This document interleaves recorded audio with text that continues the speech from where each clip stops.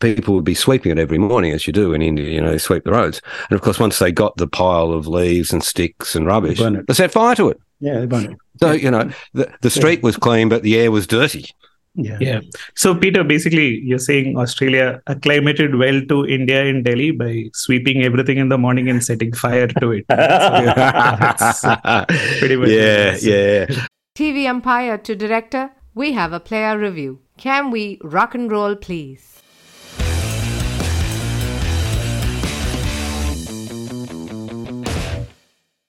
Hello, and welcome to episode 63 of Bits and Pieces.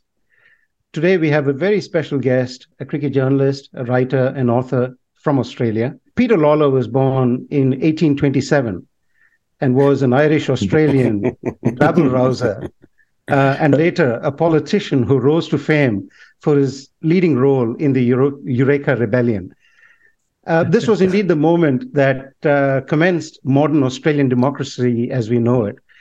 So we were all totally non-surprised that Peter Lalor, after all these years, got to preside over a great democratic procession to have the presence of the world's in the world's largest democracy, the free and fair democracy, only last week in Ahmedabad, and later even got to sit on the Modi mobile and verify that democracy is indeed in safe hands today.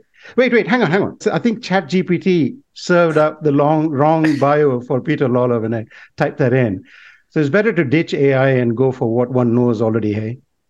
Peter Lalor, welcome to the Bits and Pieces podcast today. That was very amusing. People say that was the birth of democracy, but it was miners' rights, wasn't it? I mean, they were miners. I'm not a big fan of miners these days. They were more likable in those days. But Peter is the chief writer for The Australian and has been writing as a reporter and a columnist for over 30 years. He writes about non-cricket stuff too, in non-cricket books. His book on the Sydney Harbour Bridge is a fantastic read. Peter is a Sydney-sider. And because this is the world's friendliest podcast, we will forgive him for it. And I really don't know how Gideon Haigh, his co-traveler, copes with Peter's love for Sydney. But that's... I'm a Victorian originally. I was born in Bendigo. Educated in Melbourne. In fact, I learnt the ways of the world in Melbourne, and I came to spread the faith up here in Sydney to try and correct a few of their mistakes. I taught them how to make coffee. I taught them what a good cafe is, what a good beer is, and how to dress in black. I'm still spreading that faith. 13 black T-shirts I counted in the drawer yesterday. There you go. Peter has also written a beautiful biography of my AFL footballing hero, Ron Barassi, Aussie Rules legend. He's also written a biography on Philip Hughes. I think you co-wrote that one. Again, a wonderful read, leading to the events, I guess, that sadly led to his demise and really did change cricket itself in so many ways. He's also written a book on beer. Definitely, we will explore that as Michael Beer. Good one. Peter, normally our intros go for about 30 minutes and we talk about cricket, mostly nonsense, for about 10 minutes. I might go and get a beer while you're doing the intro. We'll stop the intros here with a simple welcome. This is a friendly podcast. Welcome to the podcast. Oh, thank you. It's an honor to be here. Gideon spoke very highly of you. You had him on a few weeks ago, didn't you? I know he enjoyed it. Yeah. We did. We did too. Yeah.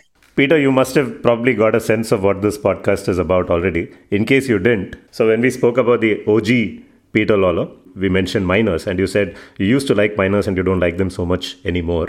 That's because those miners all grew up and became adults. Oh. That's the sort of humor that features on Bits and Pieces. So just to give you... I thought you were going to go with Peter Lalor's definitely not batting from the Adani end, like miners. Yeah, it was the mining connection, wasn't it, during the fourth test? The Adani end, the south end.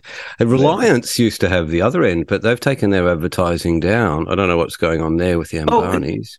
Isn't it called the Geo end now?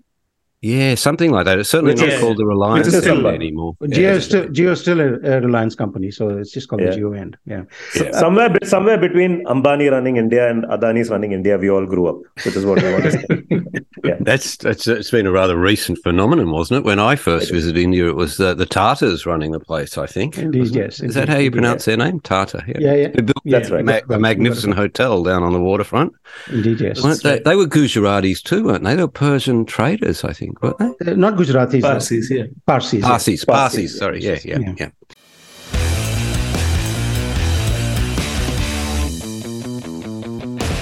We'll start with some observations on the Ahmedabad test and, of course, the series itself. What did you make of the Modi chariot? Let's start with that. The joyride on. The joyride. All I could think about was how jealous Scott Morrison must be. You know, he was so close. And you kind of drive. I mean, you drive around all of India, and you realise that Morrison's an amateur, you know, with all he's sort of resident photographer doing photos of him pretending to put up a chook shed and pretending to cook an Indian curry. But boy, oh boy, Modi has got that down pat, hasn't he? It's every 5 meters is a photograph of him doing things. I think he's on every street corner, every billboard, backs of auto rickshaws. So it was kind of nice to have the culmination of that sort of Modi phenomena on the first day of the test. It was a spectacle to behold. I wonder what was going through Elbow's brains. Elbow's only lived 4 blocks from my house. He's a Marrickville boy. Didn't really expect to see a Marrickville boy going around that open top car with Modi. That was a interesting display. I know I was reading Ramchandra Guha on it the other day. He was talking about the shameless narcissism of it. It was good. It was interesting to watch it up close. Yeah. In a stadium named after himself. But yeah. I don't know if you know of this anecdote involving Bharat Sundaresan, right, from your Australian press pack. I've heard of him. It's a long-haired guy, isn't he? Yeah. Yeah. So he had to show his vaccine certificate to get into a ground or into an airport. And he showed his vaccine certificate, which of course has Narendra Modi's picture on it. And the security guy didn't let him. This is not you, clearly. Like, there are 1 billion of us, and all our vaccine certificates have the same picture. So that the only civic project that doesn't have Modi's photographs on it is the sanitization project, the toilets. And guess what they've got? They've got old mate Gandhi's glasses. So basically, Gandhi's been requisitioned to the toilets while Modi takes the front of house stuff. Do you know why ScoMo should be happy? Because there is this sort of meme going around, which is that whoever Modi's welcomed or hugged has lost the next election, whether it's Donald Trump or Jair Bolsonaro or any of the other Morrison got ahead of the curve, didn't he? He tripped over before he got there. So, yeah. In fact, a bunch of us in India, we thought Albo is pronounced Albanese.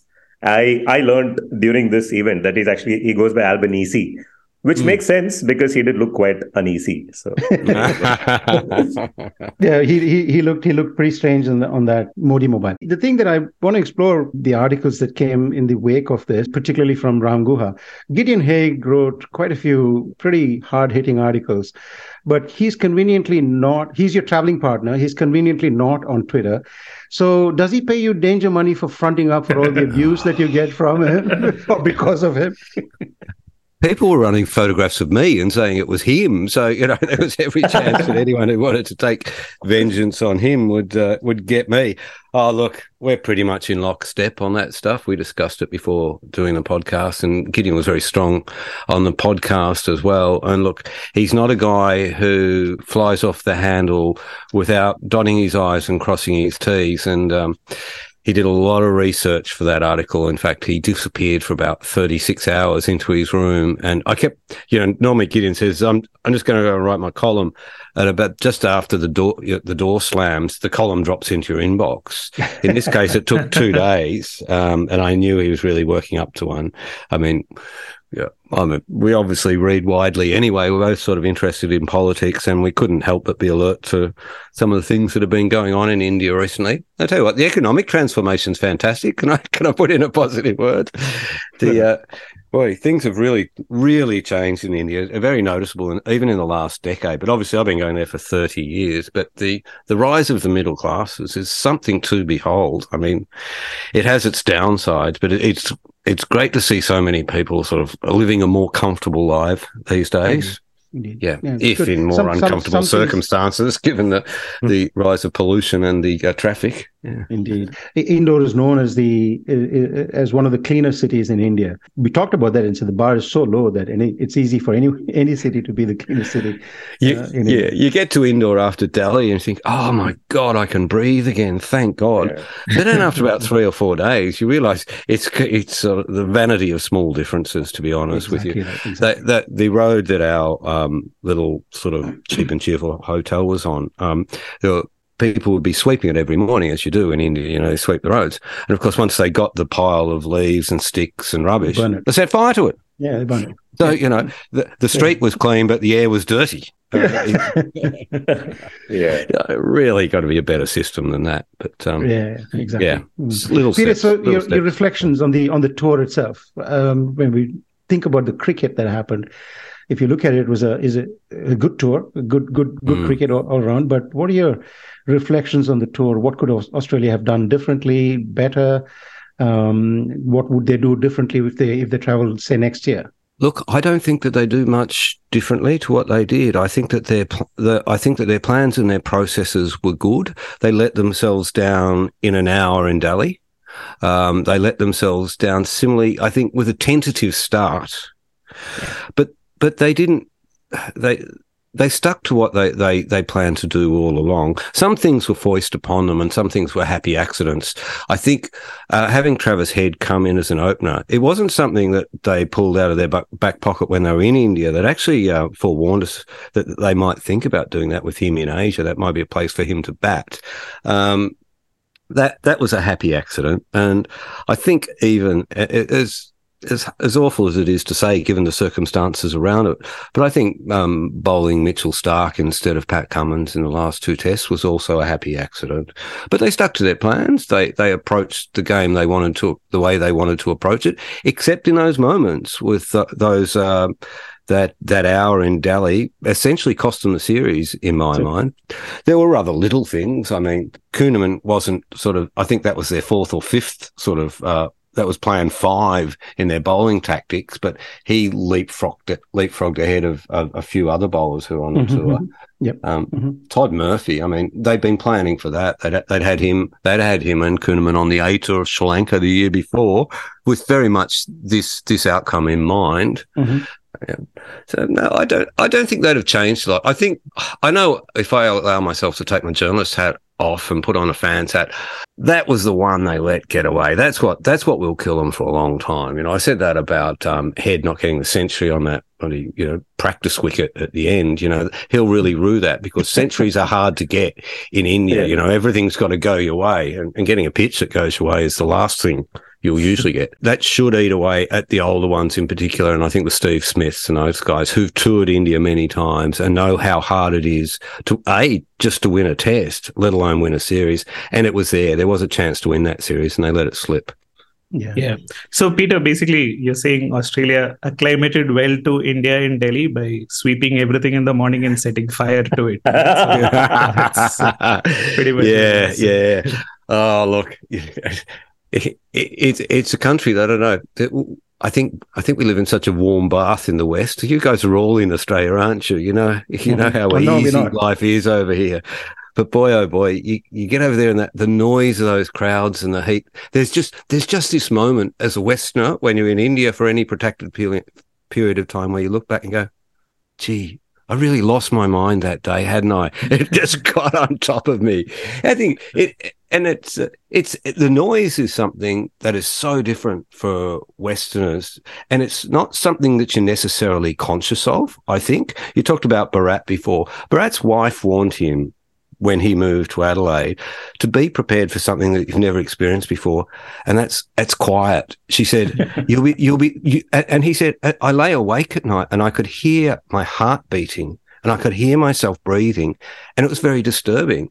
And he said something very sensible to me. He said, because we both have dogs, and he says, if we took our dogs to India, they just die of overstimulation. I don't know. An Indian dog can lie down in the middle of 8 lanes of traffic and sleep like a cow does. It doesn't seem bothered by anything. But the dogs around here, they're so alert to sounds and things. Yeah. We're very similar. We're very alert to sounds, and we're not used to that. If you come from Australia or a sort of a place which is essentially a warm bath like that, and a quiet place, to India where it's constant sound, constant noise, constant activity, you're always on edge. You're always your senses, whether you're aware of it or not, are always alert. And I think that's what got those Aussies. They said, I just got to get another 100 runs, It works the opposite way for us, right? Because we started this podcast in the Jan of last year, still during lockdowns, etc. And India were playing in South Africa. And Kohli is like, it's too quiet. I'm getting Siraj and the 3 others on the bench to clap for us. Well, I know my India mates come to Melbourne for the cricket. And I can't believe how god-awful Melbourne is at Christmas time, because everybody's left. Yeah, nothing's open, And so the Indian journos, they finish their work at 9, 10 o'clock at night and head out, because you've got those ridiculous eating hours that they keep. And everything's closed.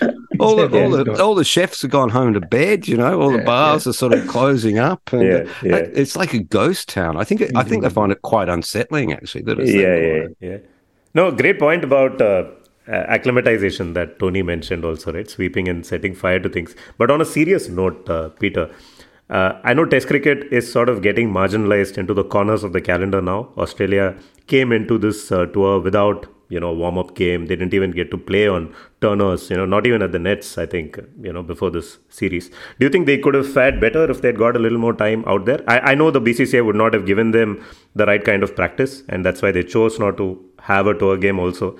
But it looked like Australia were getting better through the course of the series, and maybe with a little more preparation, they could have actually nailed that hour at Delhi, and we might have had a different result. Yeah.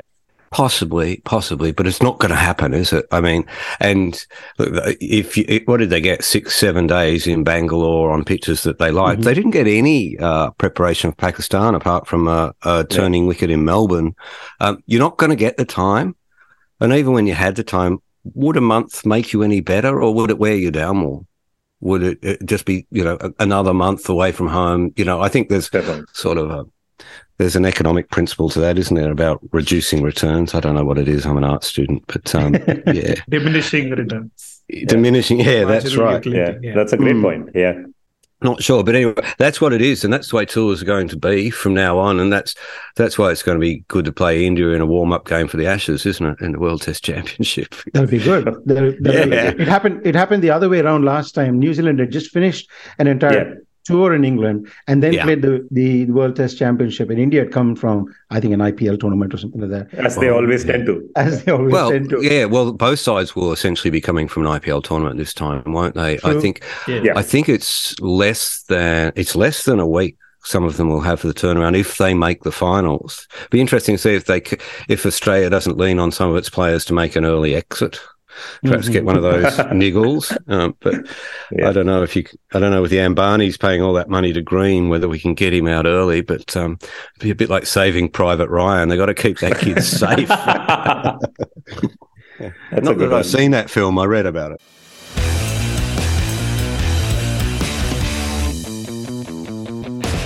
Just briefly wanted to explore around the captains that we've seen in the last few BGTs, right? And I think Tim Payne has just called it quits as we speak. And Steve Smith really sort of turned up for the last 2 tests, right? Your take on, sort of captains for Australia in the past few years, and if Pat Cummins is going to be there on the job for a fairly longish time, and what were your impressions of his captaincy as opposed to Steve Smith's? I think Pat signalled very early on, at least I know I've heard him say this, I don't know if he said it publicly, but anyway, that he reckons that you've got a life expectancy of a captain and it's maybe 4 years. It might be even shorter when you're a fast bowler. Let's wait and see.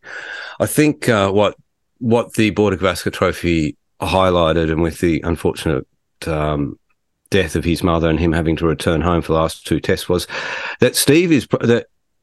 that the one real issue you're going to have as a fast bowling captain is in spinning conditions and with spinners.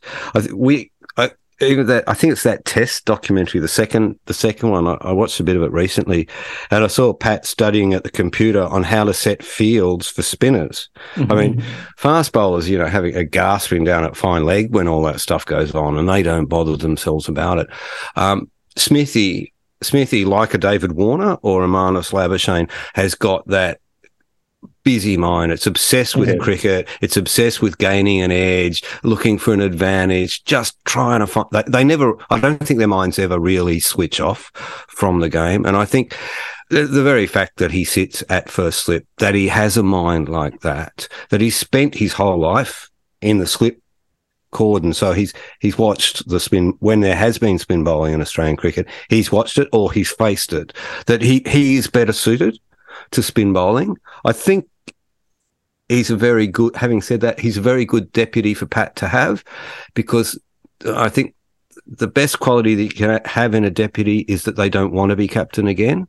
And Smith's made it very clear publicly that my time's passed. I'll do it. I'll love it when I've got it, but I don't want to do it. So he really put in. I think he lifted for those last couple of tests, and he did a brilliant job. But I think that's probably the single flaw that you'll find with a fast bowling captain is they're not in a position to, and I don't think that they are predisposed to captaining when the spinners are on. It might be all right when Nathan Lyon's bowling in Australia, because you move that fielder and you move that fielder, and every 4 overs and everything works. But those first 3 tests were essentially played at T20 pace, weren't they? Every ball was critical. You had you couldn't let things drift for 4 deliveries really, because the game could start to slip from you in that shorter space of time. So it was great to watch Smith do it. And I like Steve Smith, and I understand why Australian cricket didn't go back to him, because I think every time there'd be a sideways look on the field, it would go back to being seen through that old prism, that Cape Town prism, which is tedious. And I actually thought when he was captain, he was probably better suited to being a batter than a captain. But I'm not so sure about that now. So I understood why they bypassed him, and I understood why they've gone for Pat too. He's an articulate, intelligent and sensitive guy, and the sort of guy for the situation I think that Australian cricket found itself in when Tim face planted so badly before the Ashes. I mean, we'd lost 2 captains in very quick succession amidst sort of terrible scandals, hadn't we? One very tawdry scandal, and another one that kind of rocked the nation. Pat had a calming influence there, brought his university degree and his nice big smile and his bright blue eyes, and all the girls love him, and all the right-wing nut jobs hate him, which makes me love him even more. So, yeah. There's something else to explore there. I think Nitin is going to ask you something else there. But one thing that I would point you to is Ashwin's YouTube channel. He talks very, very highly of Steve Smith's captaincy. By the way, when Ashwin's not bowling, he's making YouTube videos. He's fantastic at it too. He's very good at it. He's a very entertaining guy, Ashwin. Yes. He's not the most loved member by the opposition players, but still, he's got a bit of spark to him that I like. Not. One other thing that I would say is that under Cummins, I think this Australian team has actually become quite lovable as well, if you like. That's just because you're a lefty, Mohan. But there was zero stump mic chatter this series, I think. Very, very little. They were actually friendly. Yeah. I talked about it. Yeah. I remember I was on that 2017 tour, and it was a stink fest. Frankly, it was disgusting, and they get really tedious to cover. You just like you don't mind a good yarn now and then, but constant sort of ugly battles between the two teams do wear you down. I mean, because you're right about cricket because you love cricket, and I like both sides. I'm a big fan of Kohli. He's one of my favourite players in the world, but to constantly be talking about this blow up on the field, that blow up on the field, that rubbish with Smith and the DRS, which in retrospect I'm far more suspicious of than I was at the time.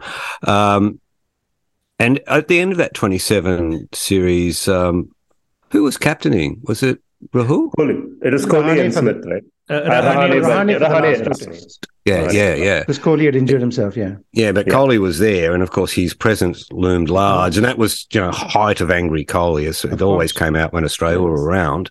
The Australians went to Rahul and said, let's have a drink after the last test in Dharamshala. He said, oh, yeah, I'll get back to you. We're doing our warm down. And one can only assume he said it to Virat, and Virat said, not on your life. And when they finished their warm down, the Aussies were waiting on the balcony of their dressing room for a signal. They got on the bus and they just left. Cello, nothing.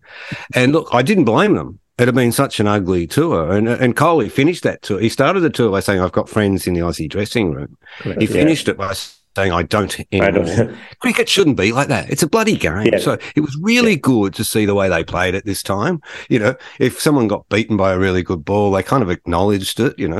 Batters were upset when they were dismissed, and bowlers became frustrated. I don't mind that at all. Sometimes bowlers can blow up, especially fast bowlers. It's hard work, and you've got to be angry, but only in the moment, not this relentless ugliness that sort of marked Australian cricket. And I think Virat tapped into it too with Indian cricket to a degree, but he's matured, and I think he signalled that when he asked the crowd at the Oval to stop abusing Steve Smith. That was a wonderful gesture. And he's much mellower man now. So are the Australians. I think they've seen the error of their ways, and they're more mellow. Yeah. In fact, on that note, there has been a lot of chatter about the pitches, right, on this tour. And let's state it up front. The pitches in the first 3 test matches were quite strange. And the third one, I think, was a bit of a travesty. We didn't hear anything from the players. The players actually put up with it fairly well, right? They didn't really talk about the pitches. But we wanted to ask you about the take in the Australian media about the pitches, right? And there's a lot of, puff of dust narratives. In fact, Ashwin talks about it in his most recent video in a slightly mocking way. Puff of dust came in the morning of the match. Puff of dust came in the morning of the match. Puff of dust na enna? Tennis ball patta kuda puff of dust varum. Tennis ball patta kuda puff of dust varum. Puff of dust varum. Yeah, the whole puff of dust, the victim mentality, the siege mindset around pitches, and how the Australian media perceives it. I'm sure that's what's said back home. So there's a bit of a narrative that's peddled, about the Orientalism of the pitches. But what's your take on the pitches? And Personally, I like the pitches and the cricket they create. When I report on them, I report on what's going on, and the fact that the BCCI have a head of curators who flies in and then discusses with, and appears to discuss with a coach, with Dravid, what sort of pitch they want, and that's going to be a pitch that turns from day one these days, isn't it? Because I think there's even a greater pressure on India to win because of the World Test Championship and this whole confluence of politics with the BCCI these days. It's just become so intertwined. I mean, these are realities. These are undeniable realities that this happens, and this is fascinating to it. This is like, readers love this stuff. So you report on it, and it's legitimate to report on it. And people will say you're whinging, or you're setting up a victim mentality. Well, you're not. You're reporting on the very facts of the situation. And those first 2 wickets were rated below average, and the third was rated poor. So that was backed up by the experience. And look, you can criticize. I criticize them on these grounds. I criticize them on the fact that countries going that far is a bit over the top. It's a little too far to win a match, to make sure that conditions are so utterly hostile that, in fact, they become hostile to your own batsmen. Would you like to be a batsman in an Indian cricket team now? Would you like to be a fan who tries to get tickets for the afternoon of day 3 or day 4, or God forbid, day 5? And equally, broadcasters, I wonder how it affects them. They are basically the first 3 tests. They only got half the content that they paid for. That costs a lot of money in broadcasting terms. But I love watching cricket on pitches where 40 or 50 is a good score. It just makes for fascinating cricket. But it also makes for a fascinating story. But I'm not complaining about those things, but I am pointing them out. One of the things that India traveled well much better now than they did in the 90s. We, Tony, Nitin, myself, and lots of people in the WhatsApp group suffered through the 90s when we thought we had a wonderful cricket team, but the results didn't bear that out at all, right? And that's simply because India traveled very, very poorly. And now, compared to that, I think as a team, India travels quite well. Now, it's easier to bat when you're away. Look at the wickets you have to bat on at home. Exactly. If you've got batters of the quality of the Indian batters, exactly, you want to see them on wickets where you can actually survive. Yeah, actually supply them, and actually they can bat well. The flip side of that is that what India did was actually invested in pitches that offered bounce and movement and all that sort of stuff. There's a pitch, Nitin will correct me if I'm wrong, I think it's called Lali or something like that, where the top score on a particular day might be 150 or something like that. Green top, ball fizzing around. There's in the north of India, Haryana. So there's that. There's Mohali, which offers bounce. There's a few other pitches that Dharamshala, of course. Dharamshala. In fact, this series could have taken a very different course if the third test had happened in Dharamshala as was planned. Because absolutely, clearly they didn't have time to prepare the indoor pitch properly. Right? Whatever they tried there backfired to some extent. First class cricket's very different to the test cricket. The pitches is also in India. Yeah. Indeed. But the flip side here is, what would it take? And it's probably a good preparation for Australians as well. You can drop in a dust bowl if you want to into, let's say, Albury or Wodonga or Bendigo or someplace else like Gold Coast or something like that, and make that your spin pitch for players to get acclimatized to subcontinent type conditions, right?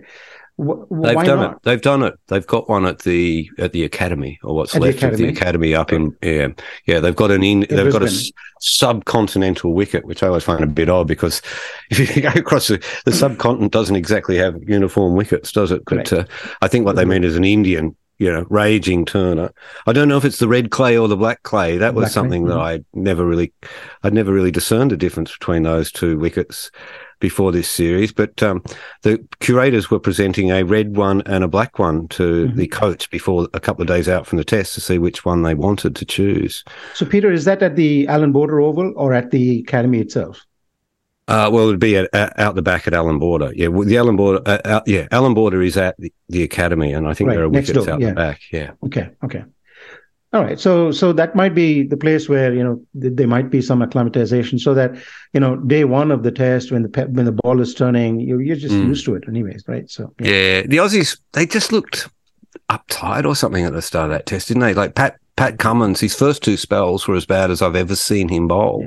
I think they'd worked themselves up a lot for that series, and they just got off on the wrong foot. But, it's pretty hard to start at full steam, isn't it? I even find that with journalism, you're writing better by the second and third test than you are. Then it all turns to crap in the fourth. Yeah.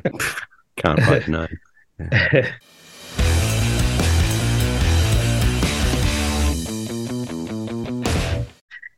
Peter, you mentioned you've been coming to India for 30 years and you've seen like an explosion in terms of at least middle class well-offness. But I think another thing that would have changed that you would have noticed is in the variety of beer that is now available in India. Right, and as much as we love cricket, we also love a good beer. So, you are famous across the world as the journalist who paid an insane amount of money for a single beer. In fact, when I was looking you up on Google, there even came up a Hindi site which had the headline "Kel Patrakar se hotel ne charge kiya beer ka 50 lakh rupiya." I mean, Hindi is not my native language either, but I was amazed at how much they went into the actual conversion of the currency from 4 lakh, did you say? Was it 4 lakh, did you say? Yeah. 50 lakh. 50 lakh. 50 lakh, Chaz. Oh, gosh. But anyway, I wanted to ask you about your experience of beer in India. Has that changed? And also, I'm sure you have quite a few beer yarns that we'd love to hear from you about. In fact, before Peter goes into that, Australia is known for 99.94, which is Bradman's average. It's also known for $99,983.64, which is what Peter paid for his beer in Manchester one fine night. But yeah, over to you, Peter. Yeah, so tipped it over the 100 once I got the bank charges on top. I think it was $2,000 for the bank charges overthrows. As well. That's exactly what Bradman should have done. He should have got an overthrow or something like that. I first noticed the beer revolution in India in when was the last tour? 2017, wasn't it? That's down in Bangalore. The first test we were over there where the orange people come from, Pune. Yep, and not Donald Trump. I mean the Rajneeshis. And there was a rooftop brewery there whose name escapes me at the moment, but quite good beer, not bad. Then we went to Bangalore, and Bangalore had at least back then I think it had 3 craft beer cafes. It's probably got plenty more now. Probably 300 now. Yeah, it'd be like a bit like Marrickville. I think we've got 17 within walking distance of my house. Then of course this Bira product came up in the interim as well, which is obviously a big brewery passing itself off as a craft beer, but good luck to them. They what really fascinated me is the love of white beer, Belgian wit beers and wheat beers. Something that I used to love years ago, and I sort of went through a phase of going over to the German club near my house and drinking Erdinger over there. And I notice now that a lot of pubs in India have Erdinger on tap. The Bira makes a wit beer, and toward the end there I noticed even Kingfisher are making a wit beer to try and keep up. The beer's cold, which is fantastic. Yep. If only they could just find some quiet pubs in Delhi. Why does every pub have to be a bloody nightclub? You go out for a quiet beer and all you get is doof, doof, doof. Yeah. They've got a... Bangalore has got some really nice places. No, I wouldn't say elite, but quite boutique places as well that serve some good beer, but in quiet settings. But I shouldn't be talking. I'm in Australia. Nitin's most of in Dubai, but originally from Bangalore. No, in Bangalore also, most of them are very noisy, and it's quite painful. In fact, Indians get nervous when it's quiet. Isn't that right? We can't handle silence. The beer situation is fantastic. And look, my eyes lit up when I was in Indore, and right at the end of our little Cheap and Cheerful was a pub called Hobnobs. I think it's a chain over there. Mm-hmm. And they had Cooper's Pale and Cooper's Vintage and Cooper's Stout. The Pale was ridiculously stale, and in fact, I've got to send a message to Cooper's to tell them not that they need to keep an eye on their beer in India because it was out of date by about a year. But the Stout was really good, really good. It cost me nearly as much as that beer in Manchester, I might add. Gee, those middle class establishments in India really know how to charge money these days, don't they? You've got to be on one of those. You've got to be one on those big wages. Yeah. Not a journalist wage, I can add. Peter, we're going to go a little listically on you. And if you can tell us your top 3 favorite beers in India that you like to drink. In India, my top 3 favorite beers. Well, I liked the wheat beer. So that is the Bira White. Yeah, that's right. I've got a soft spot in my heart, especially if you're at altitude and you have the Kingfisher strong beer. It's fantastic. Yeah. You feel like you're in Shiva's cave. You're that high from 2 of those. What's third? There was you've got me now, because there was in Nagpur, which is what a great city Nagpur is these days. Gee, that's lifted from the first time we were there in 2004. It's really lifted. There is when you come in from the airport and turn left, on your right-hand side, there's a craft beer cafe there. I don't know the name of it. It made a very nice red ale. I'm sorry, I forget. Oh, wow. That's nice. That's nice. But anyway, if you're coming in from the airport, you turn left onto the main street of Nagpur, under the double viaduct, longest viaduct in the world, and the metro line that they put on top of it is excellent service. It's as good a public transport as I've used anywhere in the world. Yeah, wow. Brand new, really friendly, gets you around. But anyway, one stop down, I reckon, on the metro. You get off and there's a little craft brew pub on your right. It's very nice. So this is really nice. So you stocked up on all the beer stories, and then trained into Ahmedabad, which is completely dry. That was well done. Just like the series itself, it was funny though. I didn't crave a beer at all when I got there. I kind of just got into the vibe of the town, and it was a pretty strict vibe. Right at the end, I cracked, and I thought I'll go down and get I've actually got it here. My drinking permit, application for tourist permit for alcohol, so I could have a beer at the end. Yeah. It's easier to get a beer in Pakistan than it is to get a beer in Ahmedabad. Way easier. You've actually got to have your the boarding pass from when you arrive on the. It doesn't matter that you've got your passport that says you're in India. It doesn't matter that you're actually in Ahmedabad. You've got to have a boarding pass that says that you're in Ahmedabad. You've got to have a letter from your hotel. You've got to have your passport. You've got to get a code back from the government on your phone that you've got to verify with. The whole process takes about 45 minutes. And while you're there, Peter, you just said that it's easier to get beer in Pakistan than it is in Ahmedabad. I think you just won the keys to the city or something like that. Yeah. They'd be proud of that, wouldn't they? Exactly. Yeah, they would. We were stuck in Lahore. This time last year, I was stuck in Lahore with Bharat Sundaresan and Melinda Farrell for about 4 weeks in the Pearl Continental Hotel, which fortunately had the only bar in Lahore on the second floor. So thank goodness. those long gaps between one-day games, I played a lot of pool. Yeah. Did you get close to David Boone's 52 by any chance? I'm not a big drinker. I talk a good drink, but I don't drink a lot, to be honest with you. No. Good stuff. For the record, I don't think any of us, Mohan, Tony, and myself, have been to Nagpur. I've not been to Nagpur, so you're probably the only. So we're hearing about it from you. But as I tell any Indian who criticises my knowledge of India, I've been to more of India than you guys. All of you. Absolutely. I've seen more of it. Yeah. Probably read more about it. Yeah. But for the record, next time you're in Ahmedabad, it's a little difficult to get beer there. In fact, it's very difficult to get beer there. But you can always call someone to get hard liquor. And the bootleggers don't deal with beer too much because it's not worth the risk. But hard liquor is available. Yeah. I figured there'd be a black market because down in the car park at the Pearl Continental in Lahore, there was a thriving black market in alcohol, but we were paying about 5 times the price up in the hotel bar. But yeah, it's always the way, isn't it? Yeah. There were local people coming in using a fingerprint system to get their drinks. I don't know if they were registered alcoholics or friends of the... No, seriously. Friends of the government or what, but they would come in and there was a fingerprint machine. They'd put their thumb on it and they would carry out bags of grog. Gee. I don't know what was going on there. Yeah. I wasn't allowed to take photos because photos are banned in the liquor store. So Peter, you come across something that many of us have wanted to ask you. You come across as a left-leaning, I wouldn't go as far as saying, extreme left or rabble rouser or something like that. But you do come across. I would. You would. Okay. but what? How does it compute with you being in a sports writer in the Australian? Stay woke, exactly right.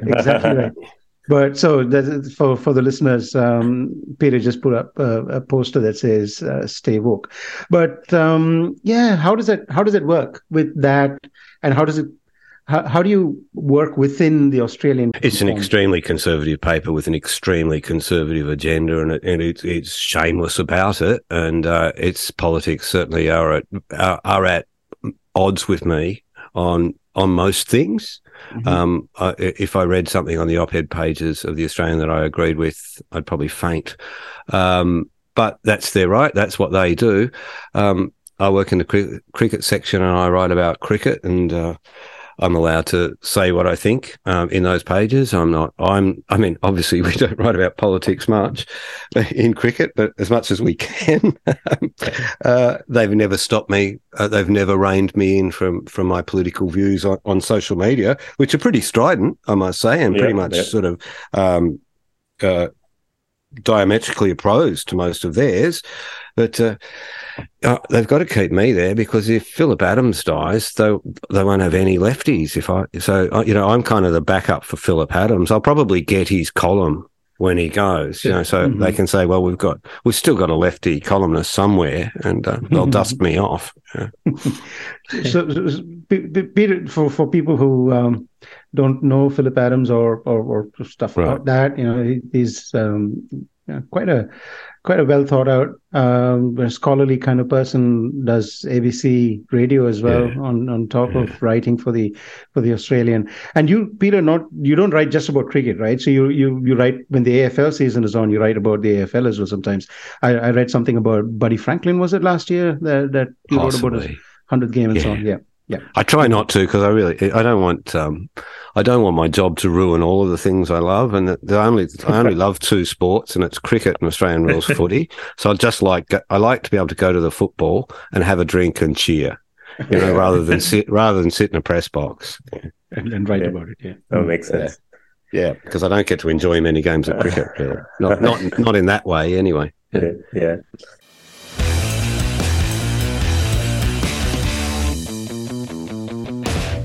Peter, we wanted to ask you about match fixing, right? You've been around the block for a really long period of time, including... I got accused of being a bookie when I paid $101,000 for a beer. There was a little riff running around Indian cricket fans that he's clearly a bookie. Yeah. Wow, because he could afford a beer that expensive. It all makes sense. But take us back to, when it first happened. I guess in Australian cricket, the first murmurs were when Mark Waugh and Shane Warne, shared information, and Salim Malik's whole controversy broke out. At least in India, we believe that, the naivete of journalists, or maybe even the selective silence of journalists, played a role in the spread of match fixing, right? I don't think it was the same in Australia. We wanted to get your views on fixing. And how does it feel to have covered certain games in a certain way and later to find out that, those games were actually tainted and some of the heroes we spoke about were up to mischief in the background? Yeah, I wasn't. I was just a sort of ordinary run-of-the-mill journalist when that went down. I obviously talked to Malcolm and to Crash and some of the guys, and to Mike Coward and some of the guys who were around when the Hansy thing went down. And I think that they were pretty similar to my reaction as a fan and somebody at a distance from the game. It was just disbelief, absolute disbelief. It took me, at first I just thought, this is wrong. The Indian police have got this wrong. And, I very soon realised I got it wrong. The Indian police had this right. That was stunning to us, that was going on there. There'd always been, hints around those little tournaments in Sharjah that went on. There were a couple of those where peculiar things happened, but nobody was sure. Nobody really knew. I think even recently around spot fixing, that was a shock, wasn't it? With Mohammed Amir and those guys in that in the test in England. In England, and nobody. I mean, you looked at it. Really, in a test match, they've done this. Maybe I'm naive on this stuff. I don't know much about it. It's outside of our. It's outside of our sphere, our understanding, our knowledge. We sit in a press box and cover games and go to training. I mean, people might say to you sometimes that this game or that game, that looked a bit odd, but gee, I saw Australia collapse in an hour in Delhi. That looked a bit odd too, didn't it? You can read anything you want into matches. I don't know. I'm not sure that I have covered games that there's been fixing involved. I don't know that. I know I've covered games where people have later turned out to be crooked and to be found to be on the tape, or at least susceptible to being on the tape, which was really the situation with that Pakistan setup. It was quite a shock to read about some of the guys in New Zealand. I forget the second guy's name now, who's been very forthcoming about it and how he slipped Lou into Vincent, it. Right? Yeah, Lou Vincent, yeah. Right? Well done. Yeah, well done. Thanks, Nitin. Thank God someone's got a memory. I'm hopeless without Gideon around. That was a terrible tale, wasn't it, of a man in depression and sort of fun, incredibly bad.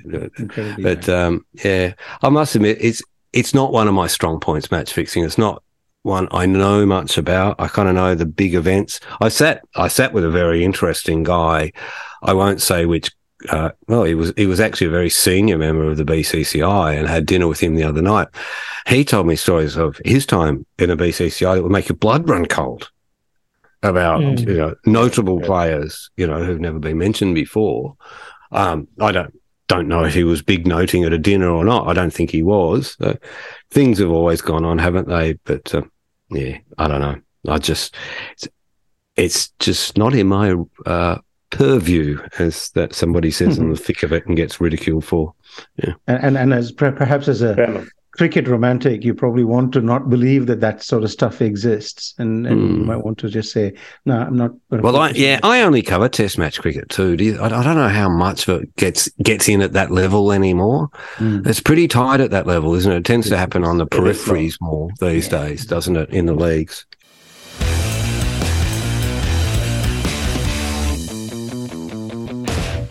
When you're critical of a player, and sometimes you need to be, how does that then come back? Is it daunting for you? Is the cricketer's response to you different after you write about them? In particular, if you go back to 2008 and your pieces on Harbhajan and all that sort of stuff, you're quite critical of what happened then.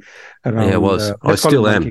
I still am. Yeah. Yeah. How does that reflect on your future? How does it intersect with your future framing and articles and access and approach to a player like, let's say, Harbhajan, but anyone else that you've been supremely, harsh and critical of?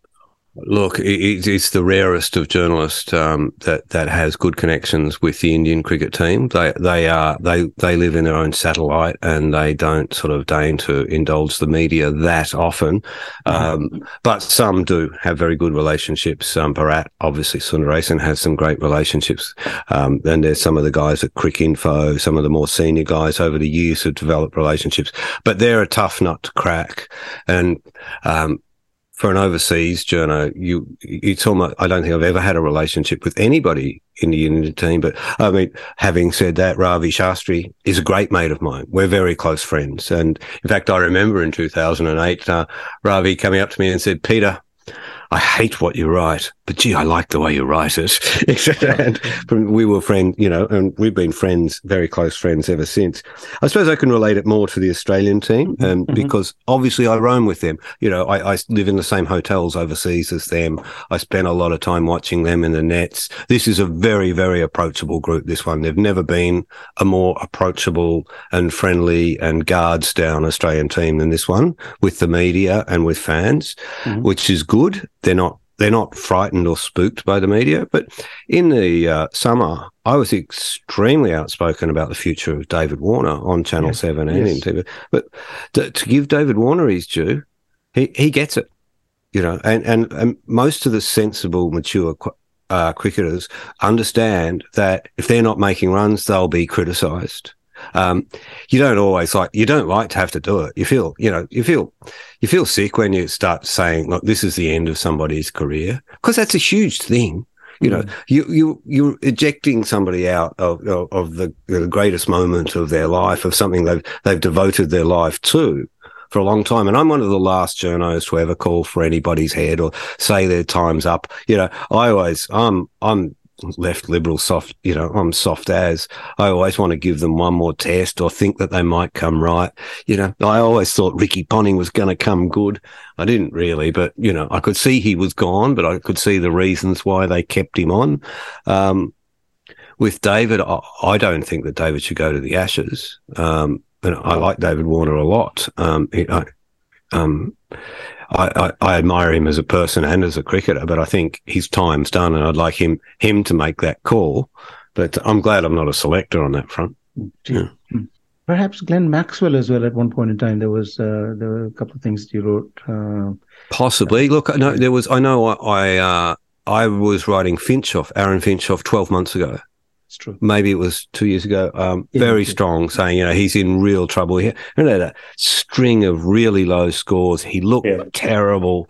Getting LBW quite a bit. Yeah, and he was supposed to have an eye operation. He hadn't had it, but I knew that in the background and wasn't allowed to write it. And I just wrote, his time's up. It looks like he's got to move on. There's a World Cup coming up. They've got to get rid of Finch. I was wrong. He came good. And I remember the night he came good. I don't know, they're playing in Sri Lanka or somewhere. I was lying on the couch and he got to 50. My phone went, I got a message from one of his relatives saying, "Isn't it great? He got 50. And I thought you'd abuse me. I thought I'd be the last person in the world to talk to. And I said, no, we understand. He was going like crap. You called it out, You can't argue with the facts of the situation. That's beautiful. There are parts of the media that jump in. The first time somebody fails, they want them sacked, or the first time they look them sideways, they want them disciplined. I don't think they travel with the team. I don't think they develop. It's hard not to develop sympathies with them as human beings when you see them up close so often, and you see how much work they put in, and you know them as people, and their foibles.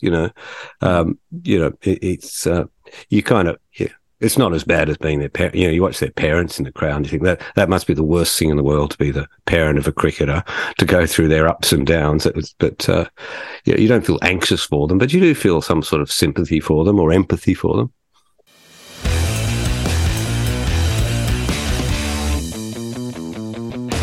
We'll just close with a quick few rapid fire questions, if that's okay.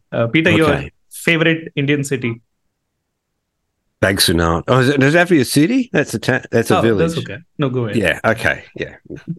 Bagsunat. Where is that? You'll need to tell us. It's above McLeod Ganj, which is above Dharamshala. It was a little shepherd's village where I used to stay when I was younger. Yeah. Amazing. Oh, what's it called again? Sorry? Bagsunat. I probably say it wrong. Okay. Baghsu. As we have established on this podcast, you've traveled to India far more than some of them. So thanks for telling us. Okay. Favorite Indian crowd at a stadium? Favorite Indian crowd at a stadium? Favorite stadium will do, if that's too tough. You pulled down all my favourite stadiums. I used to like the old one at Nagpur, and I like the CCI, but that's not a stadium anymore, is it? That's right. Oh no, it's got to be. It is the Brabant still host games. Yeah, I think all the Modi's friends and families day one at the Narendra Modi Stadium. That's my favourite. That's my favourite ever. Okay, which as a journalist would you want to write less about? Steve Smith's brain fade or Marnus Labuschagne's toasty in the pocket?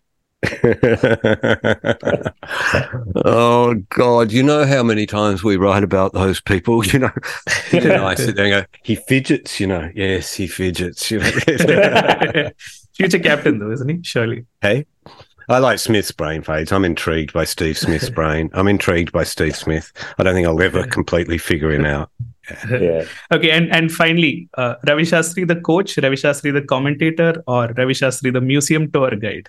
Which do you think is... All three incarnations of Ravi Shastri are wondrous and are to be worshipped and praised. You've gone back with more than a cough from India, Peter. Got with the program. He's a great man, Ravi. He was a fantastic coach. I mean, to pull off those 2 wins in Australia was something really significant, and it wasn't a coincidence that it was Ravi that did that. The Ravi Shastri who came to Australia as a young man and kind of went, I like the way they play cricket down here. I want to play with that aggression. I want to take these pricks on. And, to come back 30 years later and he did that innings in Sydney and at that, in that one-day tournament, the Champion of Champions thing. 84. But to come back 30 years later as a coach, or however many years later it was, and to imbue in your side that attitude of don't ever take a backward step to these pricks. If they poke their finger into your chest, you poke 2 fingers back into their chest. That's the only way they'll respect them. And to give those guys that belief, that sense of you can do anything, even to Siraj when he was going through that grief, and he was essentially a net bowler, wasn't he? They were there as extras on the tour by the end, that bowling lineup. To do what he did, that was fantastic. I'm a huge fan of him. That makes 2 of us. Tony is an unabashed Ravi Shastri fan, and good on you. Yes, Tony's the chairman of the Ravi Shastri fan club. Oh, are you really? Card carrying member. Okay, I'm the number 1 ticket holder of the foreign branch. Yeah. Nice. On that note, maybe we should let you go, Peter. You got a whole bunch of other things to go to. Maybe drink some beer in the Miracle pub or whatever. But thank you so much for your time this afternoon. We talked about cricket. We talked about beer. We talked about traveling and touring in India. We talked about Ravi Shastri. We talked about a whole bunch of things, including cricket writing and so on. It's been fascinating. It's been fun. It's been enjoyable. Thank you so much for your time. Thank you so much, Peter. Thanks, gentlemen. Nice way to spend Sunday, Arvo. Thank you. Thanks a lot. So that was Bits and Pieces episode 63 with Peter Lalor. 64, is it? 60, whatever. Thank you. Listen, share, link, subscribe, like everything. All right. Bye. Love it. Cool. All right, then. Thanks, guys. I better run. Thank you very much. Peter. Yeah. See you. Bye-bye. Bye-bye. Bye-bye. Bye.